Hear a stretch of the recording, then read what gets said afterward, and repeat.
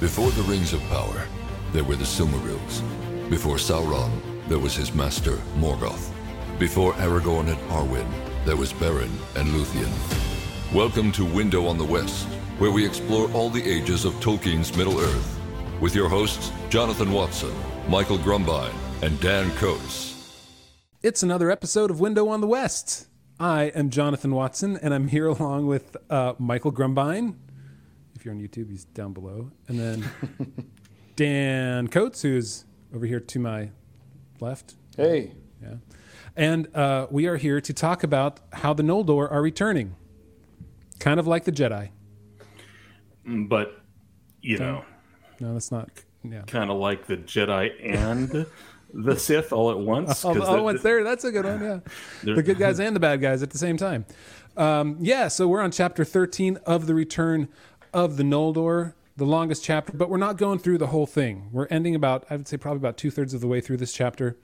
At the second break, if you're looking at it in the book, or third break, there are two large paragraph breaks, and we're at that third one, and then we'll go over that one next week. So, of the Return of the Noldor, and this is a momentous event because this is our first time we're going to be doing All That Is Gold Does Not Glitter without one of us actually coming up with the answers and knowing the answer beforehand. So this is done by Nylan on our Discord chat. They gave them to us. We have not answered these. We don't know what they are.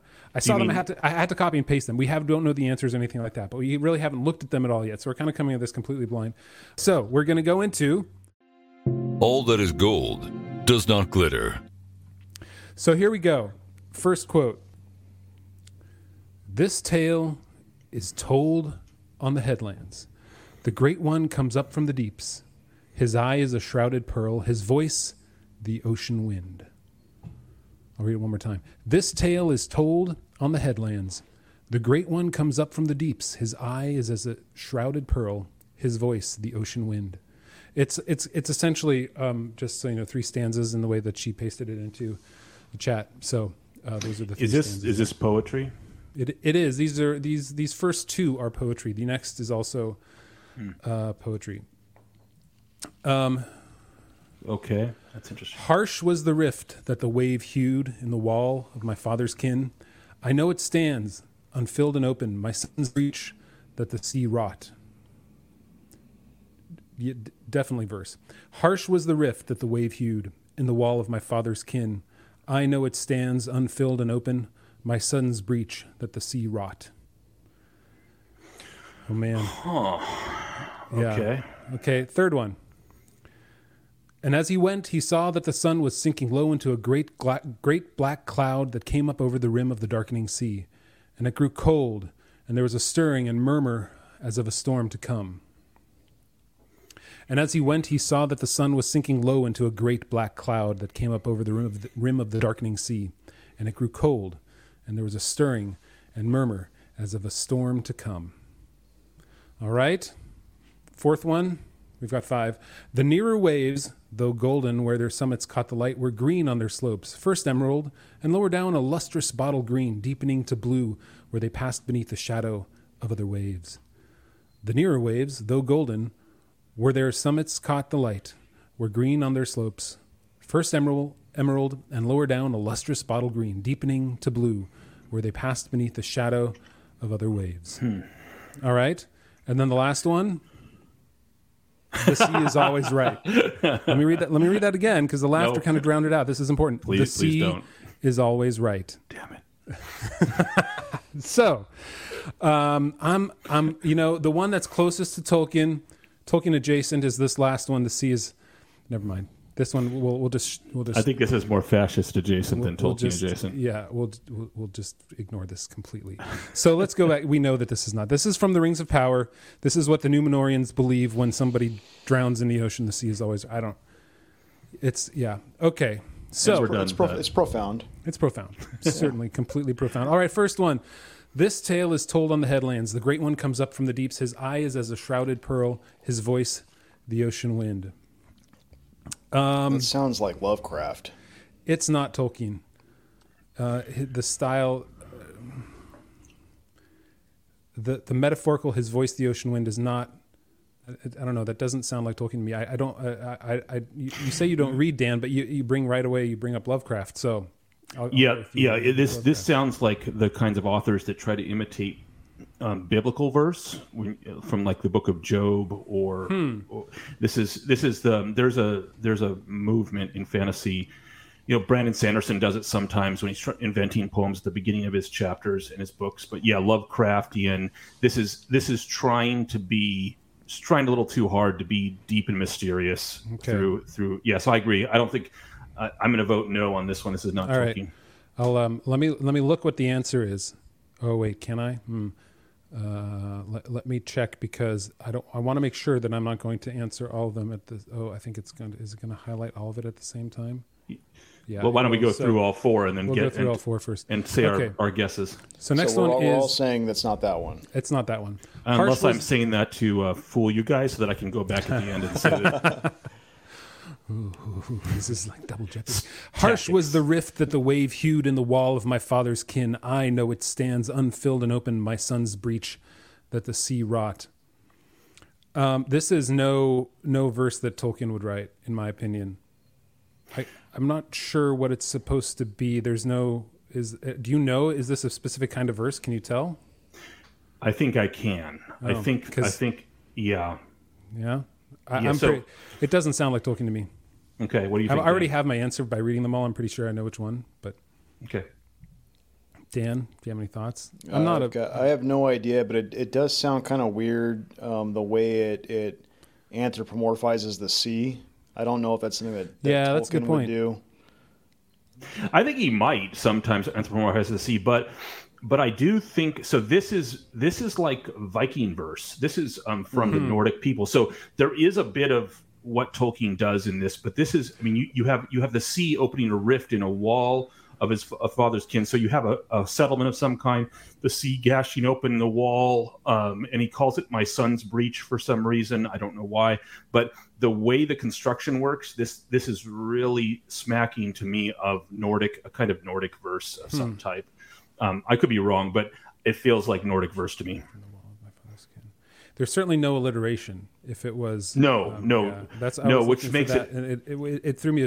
Harsh was the rift that the wave hewed. Like I was going there when I first read it, but which to me is why I think it's more likely a translation of something Nordic. I do think there's because it is beautiful. It has a kind of poetic quality to it, but it doesn't feel like English is its first language. But it is. But it's very harsh and severe. I think it's Nordic, but I don't think it's Tolkien. Okay, all right. So next one is, and as he went, he saw that the sun was sinking low into a great black cloud that came up over the rim of the darkening sea, and it grew cold, and there was a stirring and murmur as of a storm to come. I'm pretty sure this is Tolkien, this one. And the reasoning is, as I said earlier, like there's like Tolkien uses more as of rather than like direct. The storm was the storm's murmur. He doesn't really say that there was a murmur as of the storm to come. That's what tipped me off, and it just sounds like I feel like I've read this. I can't pinpoint exactly where the breaker that came up over the rim of the darkening sea, and it grew cold, and there was a stirring. You got it, man. You got it. I know this is not much of a contest now because we're seeing it. Yeah, this is, as soon as you said I've read this before, okay, I think I know what this is. This is Tolkien. Sorry, Dan. This is Tolkien. Yep. My guess is that this is Tolkien. Well done, sir. Well done. Do we get extra points? Because I think I know what the fourth one is. Or I don't know if I know.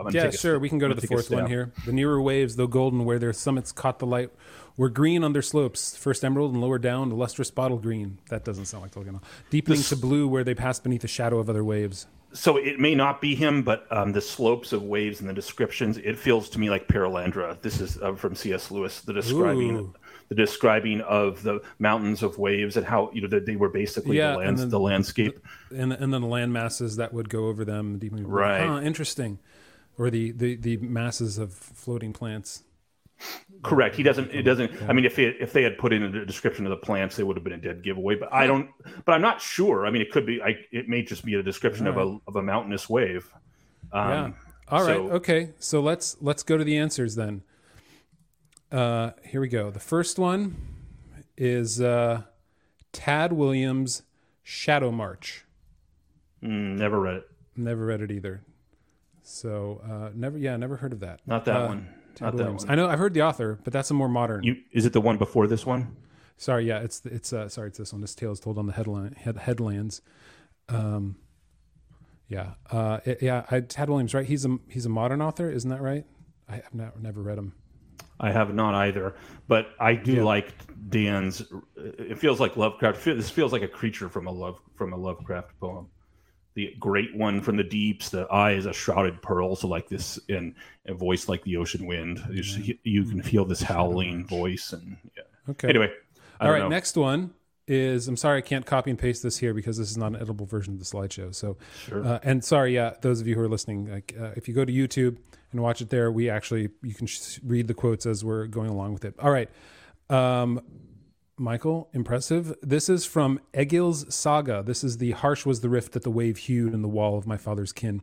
Egil's Saga, Egil. One of the Icelandic sagas attributed to Snorri Sturluson. My second favorite author. Just kidding. Snorri.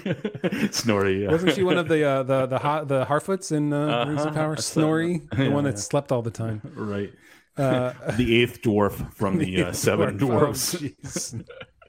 Snorri. Father of Sleepy. No, I've never read this, but Icelandic Saga. All right. Yeah, you were right. Sense. So next one is Tolkien of Tour and is coming to Gondolin in Unfinished Tales. So this is right before, if I'm right, it's right before Ulmo appears. So this is the sea is darkening as Tuor looks out and Ulmo appears to him.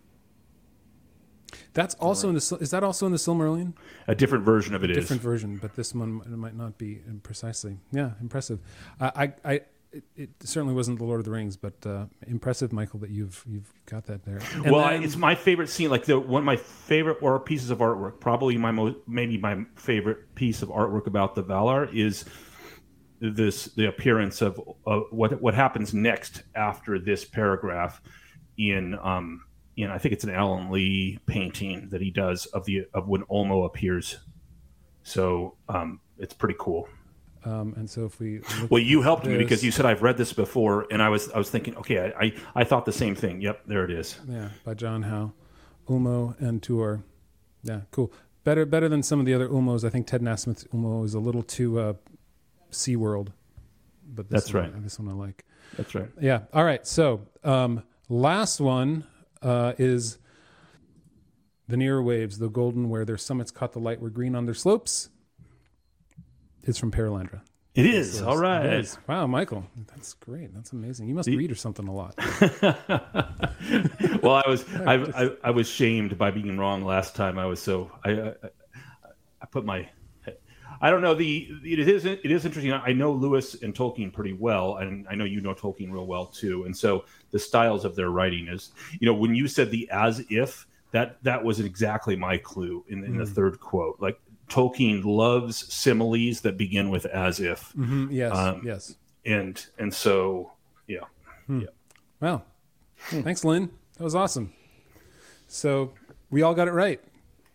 Good for us. Yeah, my logic was spot on. Sorry, man. You're at a disadvantage. It's like Dan's never read anything, and he's just kind of along for the ride, hoping his what we should have done is just written down a number first before we started talking about it, and then held up our number at the end. Yeah.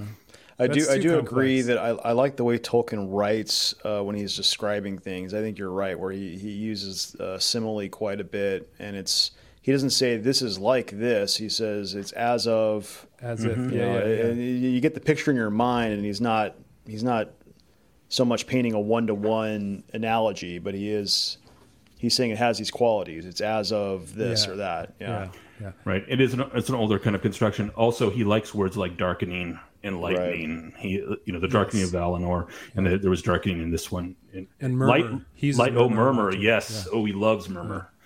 Yeah, the first quote where they say his eye is as a shrouded pearl, his voice the ocean wind. That, like, when somebody says his voice the ocean wind, that's totally not. Tolkien never wrote in that style at all. Anyway, that is certainly somebody trying to emulate something greater than he is, and that would be Tad Williams of Shadowmarks. Which I don't know. Maybe he's good. I'm guessing. Maybe he's good. Look, all you Shadowmarks fans, we're not yanking your chain. Okay, I will tell you, my least favorite author that tries to be like Tolkien is Terry Brooks. I can't stand the Sword of Shannara, and I know there are people that like it, but I think there are people that read those before they actually read Tolkien. I had a friend of mine recommend those to me, and I couldn't even finish the third book. Halfway through, I'm like, this is so dumb. See, I knew I liked you, Jonathan.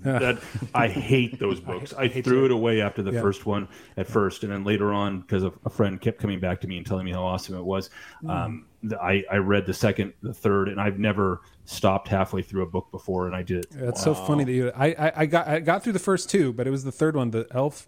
Wish Song. Was it Elfstone? Maybe it was Elfstones that I would. Elfstones is the second, I think. It was the Wish Song. I just remember, I'm like, they're on another quest. They have to go get some MacGuffin, and something happens, and they're bad guys along the way.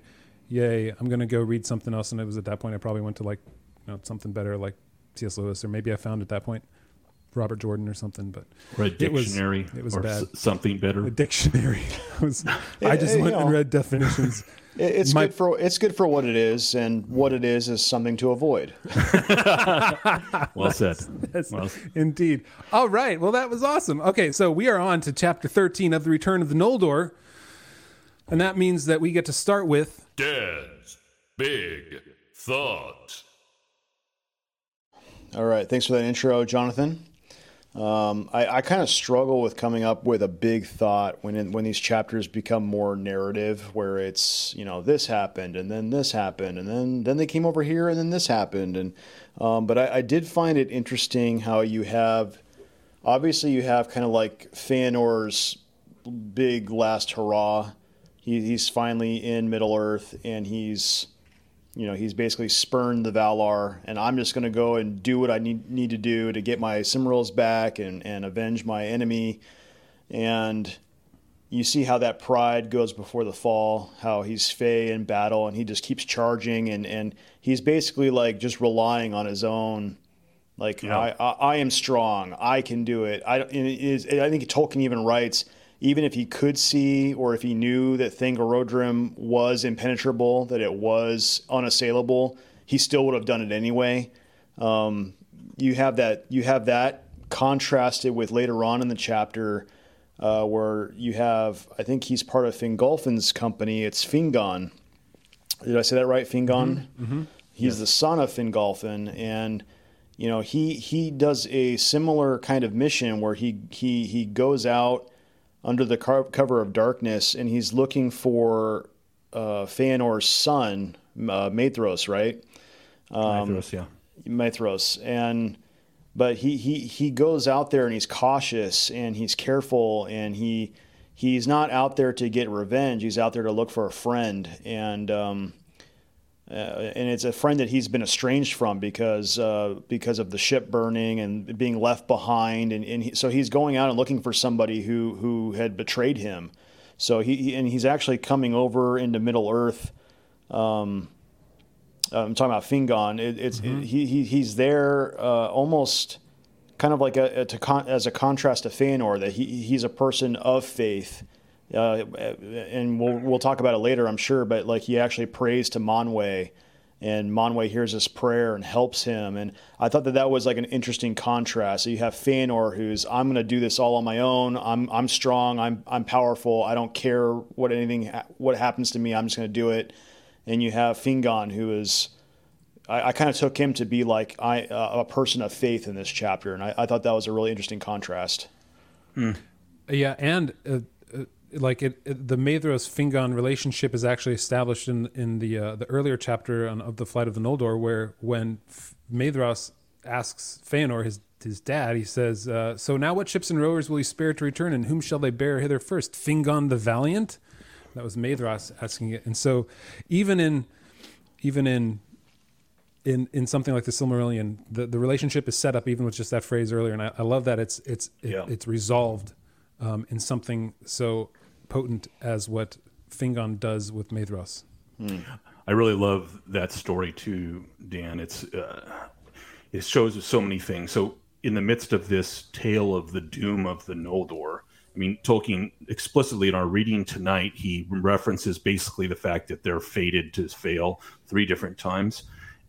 But even in the midst of this doomed effort of the Noldor, you have this wonderful tale of heroism that comes up where Fingon rescues his friend Maithros. So Fingon is there's going to be a lot of elves. So for our listeners, we should probably reference from time to time, just put pigs. Maybe we should throw a picture up next episode of the major houses so people can get the name straight, because there's a lot of elves that start with the letter F. So it's that's a good idea. It's a little different. F and elves. Zing. Well done, sir. So Fingon is the oldest son of Fingolfin. So you have 3 sons of Finwë, who is dead. Finwë is their father. He was killed by Morgoth back in Valinor. So he has 3 sons: Feanor, Fingolfin, and Finarfin. Of those 3 sons, 2 of them are now in Middle-earth. Finarfin, the third and the wisest of the sons, repented after the doom of Mandos and went back with a small portion of the Noldor and begged forgiveness of the Valar and was accepted and never came to Middle-earth. So you have Finarfin, the third son, is back with some of the Noldor back in Middle-earth, back in Valinor. The other 2 are here. So Feanor's here and Fingolfin is here. And Feanor is, of course, with his sons and their people, and they have abandoned Fingolfin to the grinding ice. So now, of their sons, we have 7 from Feanor, who I'm not going to go through and list all of them. I'm just going to reference the fact that the oldest is Maithros the Tall. And he seems to also be the noblest of Feanor's sons. Both, we find that out, like you said, Jonathan, because he calls upon the friendship that he has with Fingolfin, Fingolfin's son, Fingon, his cousin. Mm-hmm. And also, in this chapter, we see his nobility too, although first, so he's captured and he's hung from a cliff, pinioned by his right arm up on a cliff by Morgoth to basically slowly die. And this is Maithros. So he's saved by Fingon, as Dan said. So there's our reference points. But when Fingon, oh yeah, great. We got the picture up here for those of you that can see. Yep, John Howe's picture of Maithros hanging there from the cliff.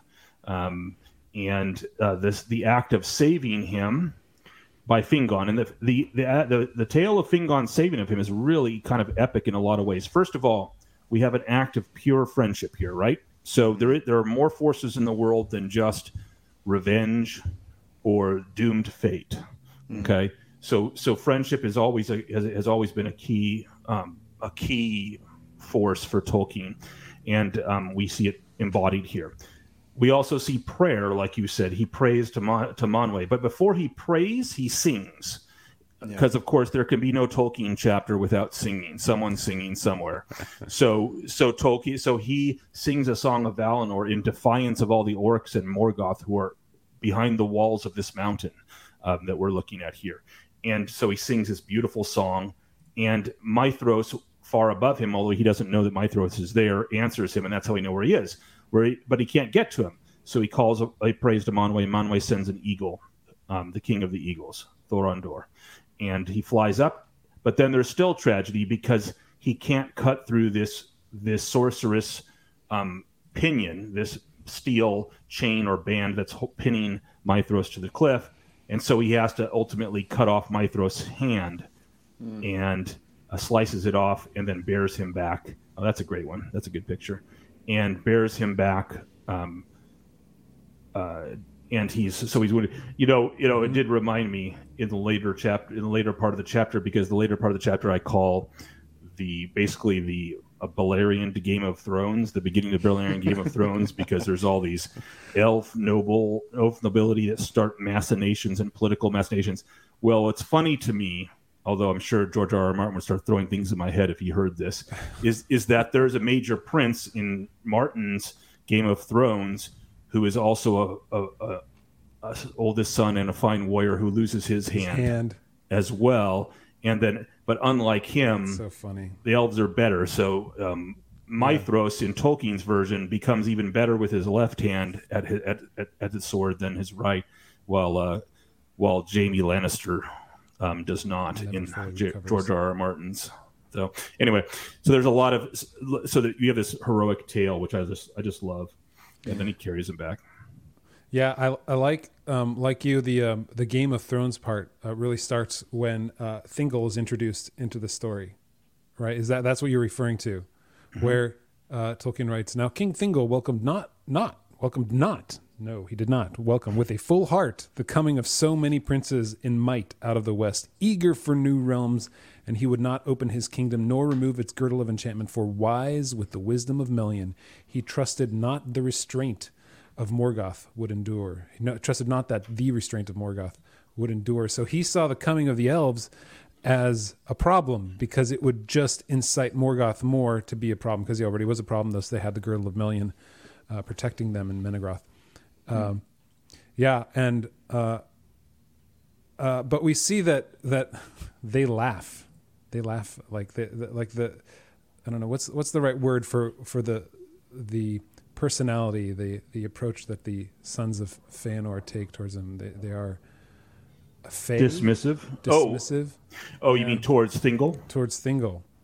Yes, they're just, well, here's the quote from Mithros. Now, I have to say that Mithros, before this point, after being rescued, showed tremendous wisdom and healed the rift between him. Remember, he and his brothers, along with their father, who's now dead, had burned the ships and abandoned their kin. And now the kin have, against all odds, come across the grinding ice at great loss and entered Middle-earth. And we got to talk a little bit about the beginning of the chapter because we've jumped into the latter parts. Yeah. But let's just say, anyway, before we go back to that, let's say that Mithros, before this, has actually shown his wisdom, and he begged forgiveness from Fingolfin and his sons, which is an act of great humility that none other of the sons of Feanor have yet shown.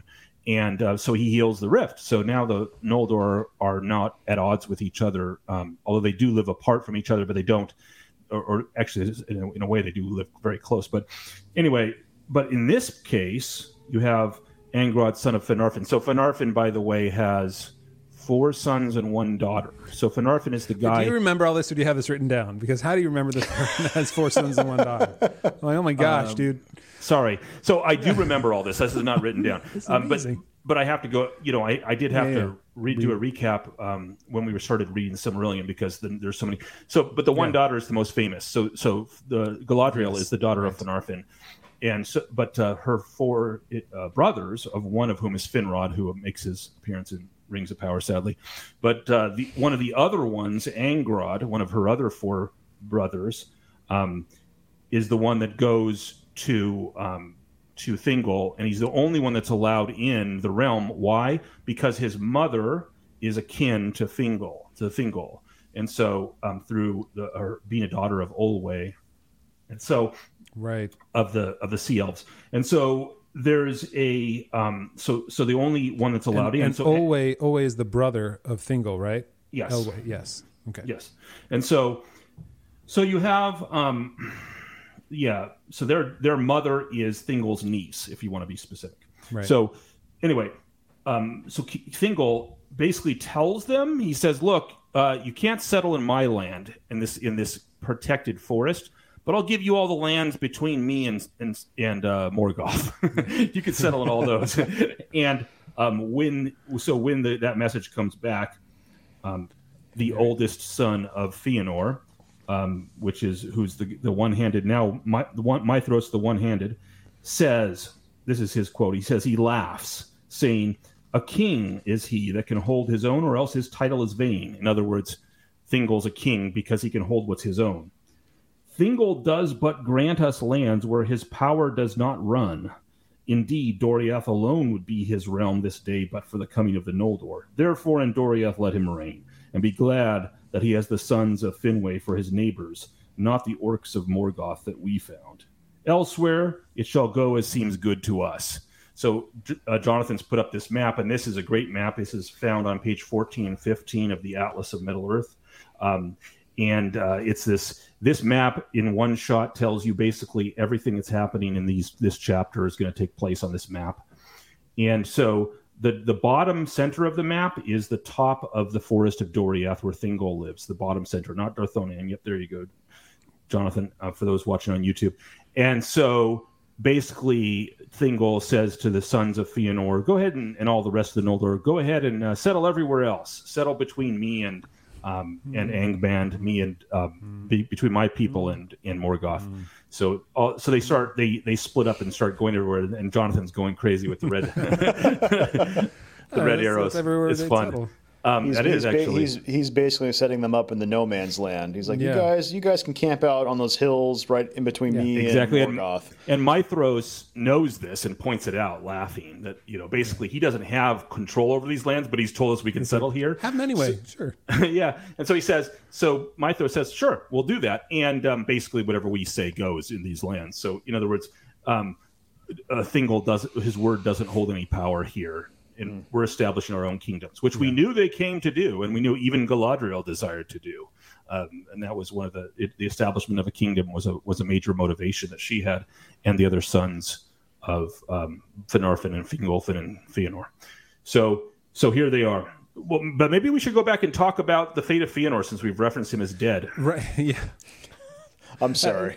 No, that's fine. No, they say start in the middle when you tell a story, so we're just starting in the middle of the chapter. It's perfectly fine. You do get a cool story with some Balrogs. That's pretty cool. Multiple Balrogs, and the first named Balrog. Yeah, and it starts off. It starts up right where we left off after they burned the ships, because it's the burning of those ships that are not only seen by Fingolfin but also by the orcs and the Watchers of Morgoth. So immediately Morgoth is like, "Oh crap! Okay, I'm not going to let this stand," and immediately sends out a host. Does it say how long it took? But it wasn't long. The host of Morgoth, roused by the tumult of Lamoth and the light of the burning at Losgar, came through the passes of Arid Wethrim. Oh my gosh. Okay, on this map right there. It came through the passes somewhere in here, I'm guessing. Yes. There's Arid Wethrim. And then the burning, Losgar, the burning is up in there on the left-hand side in that little bay. Right? Okay, well, I think we're slightly off there because I think they're in the Grey Fields of Mithrim. So it's the pass right above that, Ethel-Sirian, that pass right there. That says Ethel-Sirian on there, because it says that in the Grey... Right there. Mm-hmm. Yeah. And there on the Grey Fields of Mithrim simple. was fought the second battle of the Wars of Beleriand. Right. Dagor Nuin Gileath, that is named the Battle Under the Stars. Remember, everyone, there's no sun and moon yet, so everything is only under stars. So the Battle Under Stars happens there. Morgoth sends his forces. He doesn't have much respect for the Noldor, doesn't know their might. Remember, the only Noldor he's ever faced has been Finwë, who didn't have any weapons probably in his house, and he slew the High King of the Noldor back into Valinor. So he doesn't have many. And he's been building an army for the conquering of all of Beleriand, and his army has fought. His armies have actually pushed back the elves everywhere except in the forest of Doriath. So... we read about that in a few chapters ago. I like how they get off the boats and they just march up, and they're basically like right on the doorstep of Morgoth. Like they're just like, oh, well, let's set up camp here, and they're like the mountain right there. It's right. Yep, they're setting up in Heathlam, and then later on they go right up to the doors and they bang on the doors. In fact, when Fingolfin gets there, what's interesting is remember the Noldor are terrifying in battle, and this is the first time that Morgoth finds this out. He sends this massive army from the Angband, and the army gets slaughtered. And then a second army comes up to try to kind of pincer move the elves from the south, and this was the army that was fighting against Círdan, the shipwright. And this army comes up, and they get slaughtered. And basically, he's left with almost nobody that in his first battle.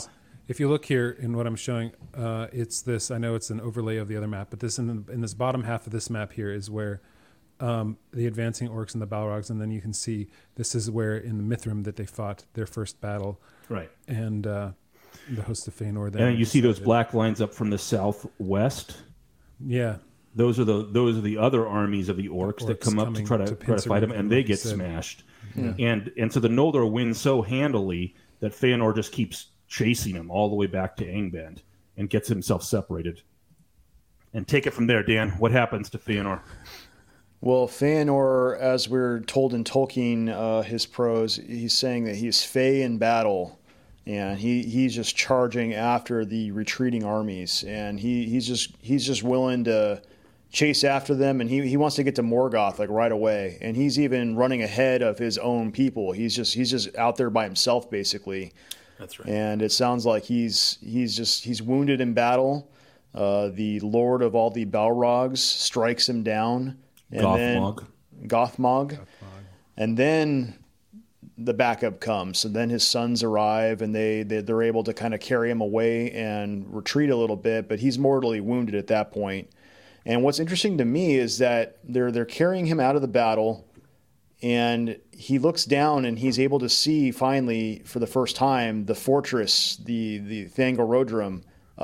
It's impossible. We never had a chance. We could have never, with all of our force, we could have never assaulted that. And then as he's dying, he makes his sons reaffirm their oath to keep attacking Morgoth. It's like, this is a pointless quest, but I want you guys to avenge me. And I just thought that's the hubris of that, of like, I want all my sons to die in battle, even though it's hopeless or pointless. This is the oath we have taken. Now all of you keep the course, basically. See, and this to me, that's so perfect. Dan, I was going to read that passage, and we'll read it, and then I'll give you my thought. Then his sons raised up their father and bore him back towards Mithrin. But as they drew near Eifel, Syrian, and were upon the upward path to the pass over the mountains, Feanor bade them halt, for his wounds were mortal, and he knew that his hour had come. So they're right here at the top of this pass. That's right, looking back at towards Thingol. Yes. And looking out from the slopes of arid Wethring, with his last sight, he beheld far off the peaks of Thangol, mightiest of the towers of Middle-earth, and knew with the foreknowledge of death that no power of the Noldor would ever overthrow them. But he cursed the name of Morgoth thrice, and laid it upon his sons to hold to their oath and to avenge their father. Then he died, but he had neither burial nor tomb, for so fiery was his spirit that as it sped, his body fell to ash and was borne away like smoke. And his likeness has never again appeared in Arda, neither has his spirit left the halls of Mandos. So he unlike other elves, he doesn't get to leave the halls of Mandos, and so it's so true what you said, Dan. Here is the power of suicidal hatred. So he hates so much that he even dooms his own sons, who you have to think are the people he loves most in the world, if indeed he loved. But I would make the argument now he loves no one in the world. It's clear. If you doom your own children, knowing that you're sending them to their death, then you have no love. And so, his flame has completely been burnt out. Yeah, the only thing he loved, that, remember, it was his father's death. That is one of the things, the Silmarils and his father's death, the two things he loved the most. And so, yeah, I would agree with you and say that, yeah, he, at this point, the fire of his revenge, his vengeance, had consumed him too. I could say, the fire of his body, but there was no hope left. And we'll see that this final commitment, this final curse, and the oath that he recommits his sons to at his death leads to so much more.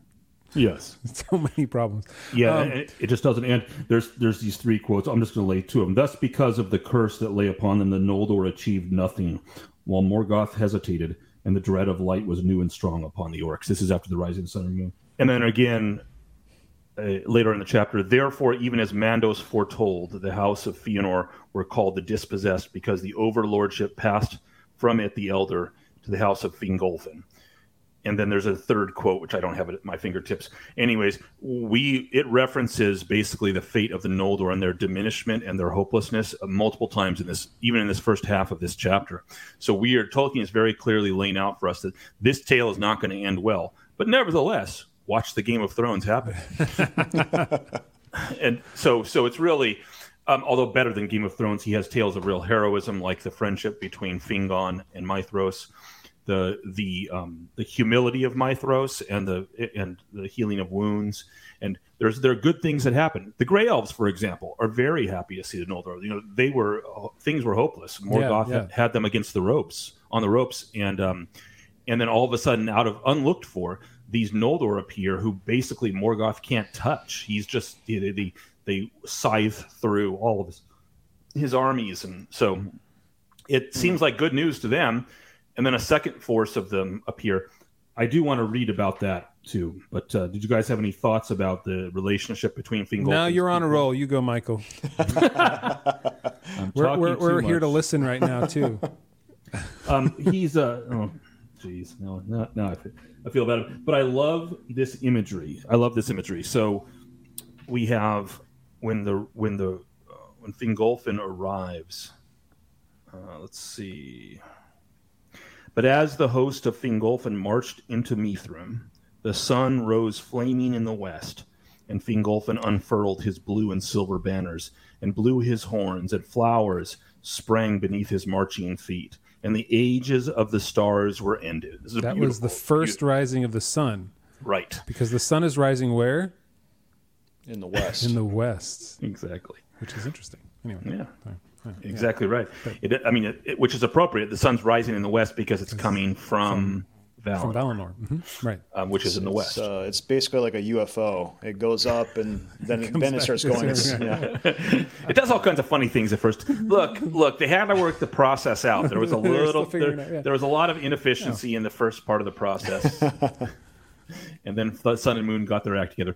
We heard from the end of a few chapters ago that the Fingolfin's people blew their trumpets. This is kind of their second arrival. So back on the map that Jonathan had up before, when they first arrived off the Helcaraxe, so on the far left of the map, they blew their trumpets at the rising of the moon. Because remember, the moon rises first. Mm-hmm. So that's them on the far left. And then when they reach the Mithrim, where the battle was just had, that's when the sun rises. So they're marching across, and then the sun rises for the first time. And what's really awesome, brings up my imagination starts to run wild at this. And I don't know if you guys have ever considered I know, Dan, this is your first time reading, but I don't know if, Jonathan, you've ever thought about this. What kind of flora was there in Middle-earth in the Age of the Stars?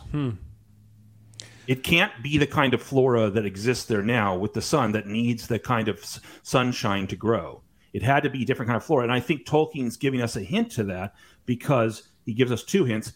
The lesser hint is the one I just read, where Fingolfin flowers spring up around the feet of his people as they're marching at the rising of the sun. So clearly the flowers are opening in the face of they've been waiting for the sun. So Yavanna has prepped this moment, and the flowers are opening, which means there were no flowers before, or at least there weren't these kinds of flowers. Yeah, and that it's what was written in the previous chapter where Tolkien writes that Yavanna, long ages before, in the thought of Yavanna, sown as seed in the dark, came at last to their budding and their bloom, which is like there was all this stuff ready to be released at the rising of the sun, which I guess you could say was part of the song.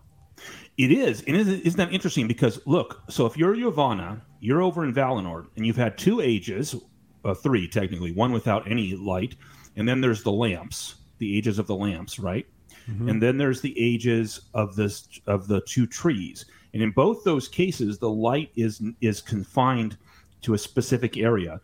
But somehow Yavanna knows, probably because of her connection to this part of the song in which she is the strongest, she knows that a light is going to come to Middle-earth, so she precedes Middle-earth for all these plants that are going to only spring up and open and begin their life when the sun and moon come up. Now, I don't know if she knows about the sun and moon, but she is the one that created the 2 trees, and she is the one that coaxed forth the fruit and the flower that became the sun and the moon. So I got to think that there's some connection with her in the song. I agree. Yeah. Mm-hmm. I've never thought about it, though, as in that sort of visual way that where being the first rising of the sun and everything is first growing around you as you march.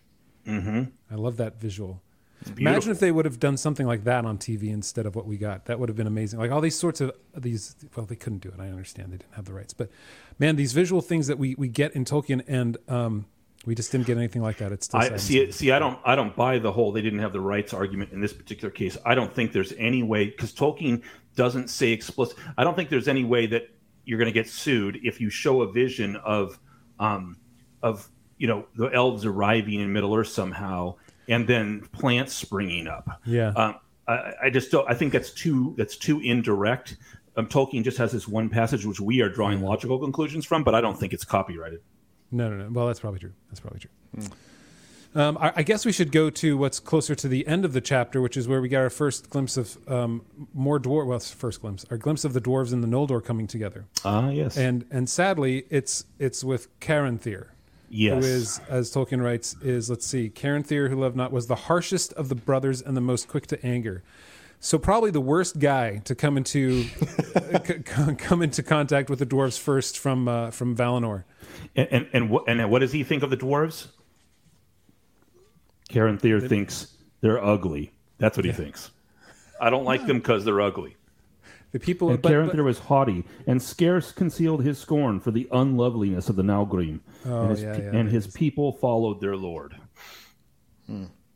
But the only thing that brought them together, it was like the USSR and America, right? They hated Morgoth and they made an alliance. They hated the Nazis and they made an alliance. It's the same sort of thing. So that once that, you can tell, like even as the story progresses, once that sort of common enemy is gone, you lose even more so. Except for Elrond and Durin, they were great friends for many, many years. Sorry, guys. Sorry, I couldn't help but bring up those. All right. But again, it's the Noldor and the dwarves. The first Noldor, who are the greatest craftsmen, the crafts elves, to meet the Naugrim. Even though Menegroth, the Thousand Caves of Thingol, was bedecked and was created by the dwarves already. Is this the first time the dwarves have kind of, when they start seeing this, have they met their match in a way? Like, I'd be curious to see, like, there's a whole story that you could create around that. And some of the strife that would have come up between the Noldor and the dwarves as they realize, like, so we're not going to be able to woo them with all of our pretty things and all of our capabilities, like, because they've already got it. Unless they needed a big giant forge. Sorry, that is a giant forge to do just what? Keep coming Nothing? back to it. Just keep coming back. It's so hard. Can't escape. All right. Any final thoughts on this part of the chapter? Next, we're going to start with when 20 years of the sun had passed, which is the third break there. But any other final thoughts as we move on? Well, the High Kingship has passed now to Fingolfin. Oh, that's a good point. So Fingolfin. Yeah, and I was thinking back on what I said earlier about all the people, and you were asking, like, how do I remember that? So here's a visual for some of our listeners, if you feel like it. You got, on the one hand, you got Feanor, and he's dead now, but he has 7 sons. On the other side, then you have his brother Fingolfin. Isn't there a song of this? Father Feanor had 7 sons. Sorry. Different song? I'm just trying to think of a mnemonic device that's going to help me remember all this, because I'm not, like, my memory, like when I was in plays, memorizing lines was always the hardest thing. So I have random facts and things that get stuck in my head when I read stuff, but actually memorizing, like, facts and figures and things like that always seems so difficult for me. So I'm curious, like, how do you do that? How do you remember? So what I remember oppositionally, so I think of it on 2 sides of the page. On one side of the page, we have the Feanorians from their father Feanor, and they have 7 sons. On the other side, opposing them, are the remaining sons of the brothers of Feanor. Now, one of those brothers is here. He's now the High King, Fingolfin, and the other one is back in Valinor. But from the 2 of them together, also 7 sons. So you have 3 and 4 sons, and then you have, oh, no, that's not right. Sorry. You have 6 sons and 2 daughters. Sorry. Leading me astray. So my bad. So anyway, on one side you have the 7 sons of Feanor. On the other side you have 6 sons, 2 and 4 from Fingolfin and Finarfin, and you have 2 daughters, Erithel and Galadriel. So those are the people from whom all these other Game of Thrones stories flow. Right. Okay, now I can remember there's one less than That's right. There's something right. So Fingolfin is now High King, and the elves have settled in the lands between the protected forest of Doriath with Thingol and Melian, the Maiar, and in the north, Morgoth, who's now delving more and doing. We'll find out later that he's really burned about it being so easily handled by the elves, and so he begins to come up with new things to try to fight the elves, because clearly orcs aren't going to cut it. I do find it interesting. The thing that jumped out to me when reading this is it's interesting. I always look for significance when there probably isn't any. Like there's symbology or whatever, but it's interesting to me. Allegory. Yeah, it's interesting to me that when the host of Fingolfin arrives, the moon shows up. And then when they make it to the other elves, the sun is there. And then when they're marching and they unfurl their banners, the flowers spring up. It's almost like nature and the Valar, the creative powers in the earth. It seems like there's kind of like a redemptive thread almost. That's, and I'm probably reading way too much into it, but you have like Feanor, and he's just like, let's go kill him. We're all vengeance. We're with the oath, the oath. We're going to go kill Morgoth. And then they have a bad end. And then you have Fingolfin's people show up, and it's a little bit different. Yeah. I mean, they are different. This is why I love Fingolfin. It's always been my favorite. It's why on the Discord channel, anyone that pays attention, my symbol is the heraldic symbol of Fingolfin's house. Fingolfin himself has a tragic end, and it doesn't save the Noldor from their fate and the doom of Mandos and the vows they've taken. But you see them, Dan, trying to redeem themselves, and the Valar are helping them. Contrary to what I said last episode, we have the Valar taking a direct hand here, right? Right. Because Fingon prays to Manwë, and Manwë answers him directly and sends an eagle to help him. So you have direct action. In order to, even though ultimately the Noldor are doomed, still the Valar care. Mm-hmm. Yeah, that really jumped out in this chapter. That was really cool. And I don't think that you're reading too much into it, because it supports, right? Just it may not mean a whole lot necessarily when it comes to like when you're talking about how the sun rose and then the flowers grew underneath their feet. It may not mean something in a way that's a direct simile or metaphor or allegory or something like that, but it supports that their coming was a brightness, was a good thing, rather than Feanor's, and I like that, because it shows you what's happening, and he's not just telling you like their coming was as the growth of new earth, or something like that. It was like, no, it is growing underneath them. This is actually what's happening. So I totally agree, Jonathan. My final thought is going to be this. It is in contrast. We joke about how much we keep bringing up Rings of Power, which is unfortunately fresh in our minds, but there is a stark contrast. I'm just going to do this. Yes. Take out the headphones, shut down the microphone. But now that I'm back to reading Tolkien again, I see just such stark difference. So Tolkien here is he has his overall tale of the Noldor is one of doom. They will diminish. All the things they seek to do will fall to nothing. But in the meantime, there is beauty and goodness in them. And so Tolkien gives us that vision that you pointed out of the arrival of Fingolfin and 3 stages and 3 different things happening. And all you have, why is he showing this to us? Because they are good, because they have beauty, because there is light. That's it. As opposed to in Rings of Power, when a random thing happens, why is it? It's so that we can know, we can take an inference about elves stealing people's jobs as like this is like, look at our world and how people steal jobs. Some bigots think people steal your jobs, and it's, so the hackery is so pathetic compared for Tolkien. Why does he do this quote unquote random thing? What in this passage of this tale of tragedy that's going to unfold in the Silmarillion, he does it because there is goodness, and the elves are beautiful and good, and there is light, and the Valar still care about them, and that's enough. That's all you need. It's not because of some political motivation or theme that has to be shoehorned into another story. Yeah. I agree, and just like I was told on the Discord channel how the Rings of Power has ruined me. Apparently, it's ruined you too, and there's nothing you can do to. I'm just going down. I'm going down on your ship, man. All right. Well, that was an awesome review. We are deep into this here, so we got to move on because we have our extended podcast still to do, and we've got a few things to address there. But before we do, we have to tell you about things if you like Tolkien. And this week, I'm going to bring up something that was actually the podcast from a couple weeks ago. And that was an interview I did with Steve Babb of Glass Hammer, where 22 years ago, I think it was, they came out with this album, the Middle-earth album. So Glass Hammer is a band that's been around for a long time. They've been around, for 20, 30 years now, I think, and 20-some albums. And their style is prog rock, so it's... but it's not like just a throwback. It's not just a cover band.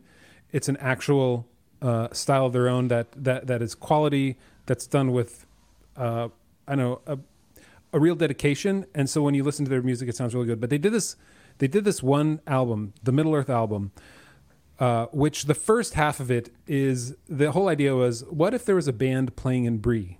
And what would it sound like at the Prancing Pony? And what would the audience sound like? And so you get an entire, like, I think it's like 5 or 6 songs about, like as if there was a band in front. And I'm not talking like a band with a bass guitar and drums and an electric guitar. This is like, it's definitely more medieval stylings, the music itself. Right. It feels like there's a harp and there's a lute and there's kind of a harpsichord in there too, which still works fine. Some people apparently didn't like that because that's too modern for it. But in any case, they have great songs in there. One of them is called, I think, The King's Beer. That's my favorite one. It's a good one. And then the last half is more prog rock. My favorite song of that one is called Sweet Goldberry. And it takes whole lines from the Lord of the Rings and about Goldberry and puts it into music. And so you can go to glasshammer.com to get it. You can go to Apple Music to get it. What you can't do is stream it. So it's not available on Spotify or YouTube Music or Apple Music for streaming. You have to download it to purchase it. So in any case, check it out. It's a great album. If you listen to our episode 2 episodes ago, where I interview Steve and we talk a little bit about, sadly, the Rings of Power, but also his music and then the book that he wrote. At the end of it, we have a song from their latest album, At the Gate. And then if you're a patron, you get 2 songs from this year at the end of that podcast too. The King's Beer and Sweet Goldberry, the 2 that I mentioned already, are in it. So yeah, check it out. It's a great album. It's a lot of fun.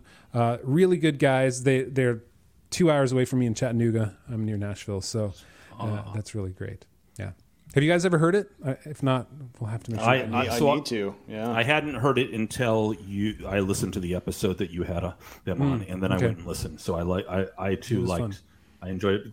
Prog rock is not my bag usually, but I did appreciate their work. Yeah, and they're expanding. It's not just like straight up. Like they do experimental things too that are outside of that genre. Like artists, like artists do. It's a crazy thing. All right, so next week we're in the second half of chapter 13 of The Return of the Noldor, starting with the phrase. Let me make sure I get it right. When 20 years of the sun had passed. Mm-hmm. Look for that, and then to the end of the chapter, and we'll talk about all that. So thanks for being with us. If you want to hear the extended podcast, make sure that you become a patron by going to theonering.com/patron. That's where you get access to our Discord, to the Discord message boards, to the extended podcast.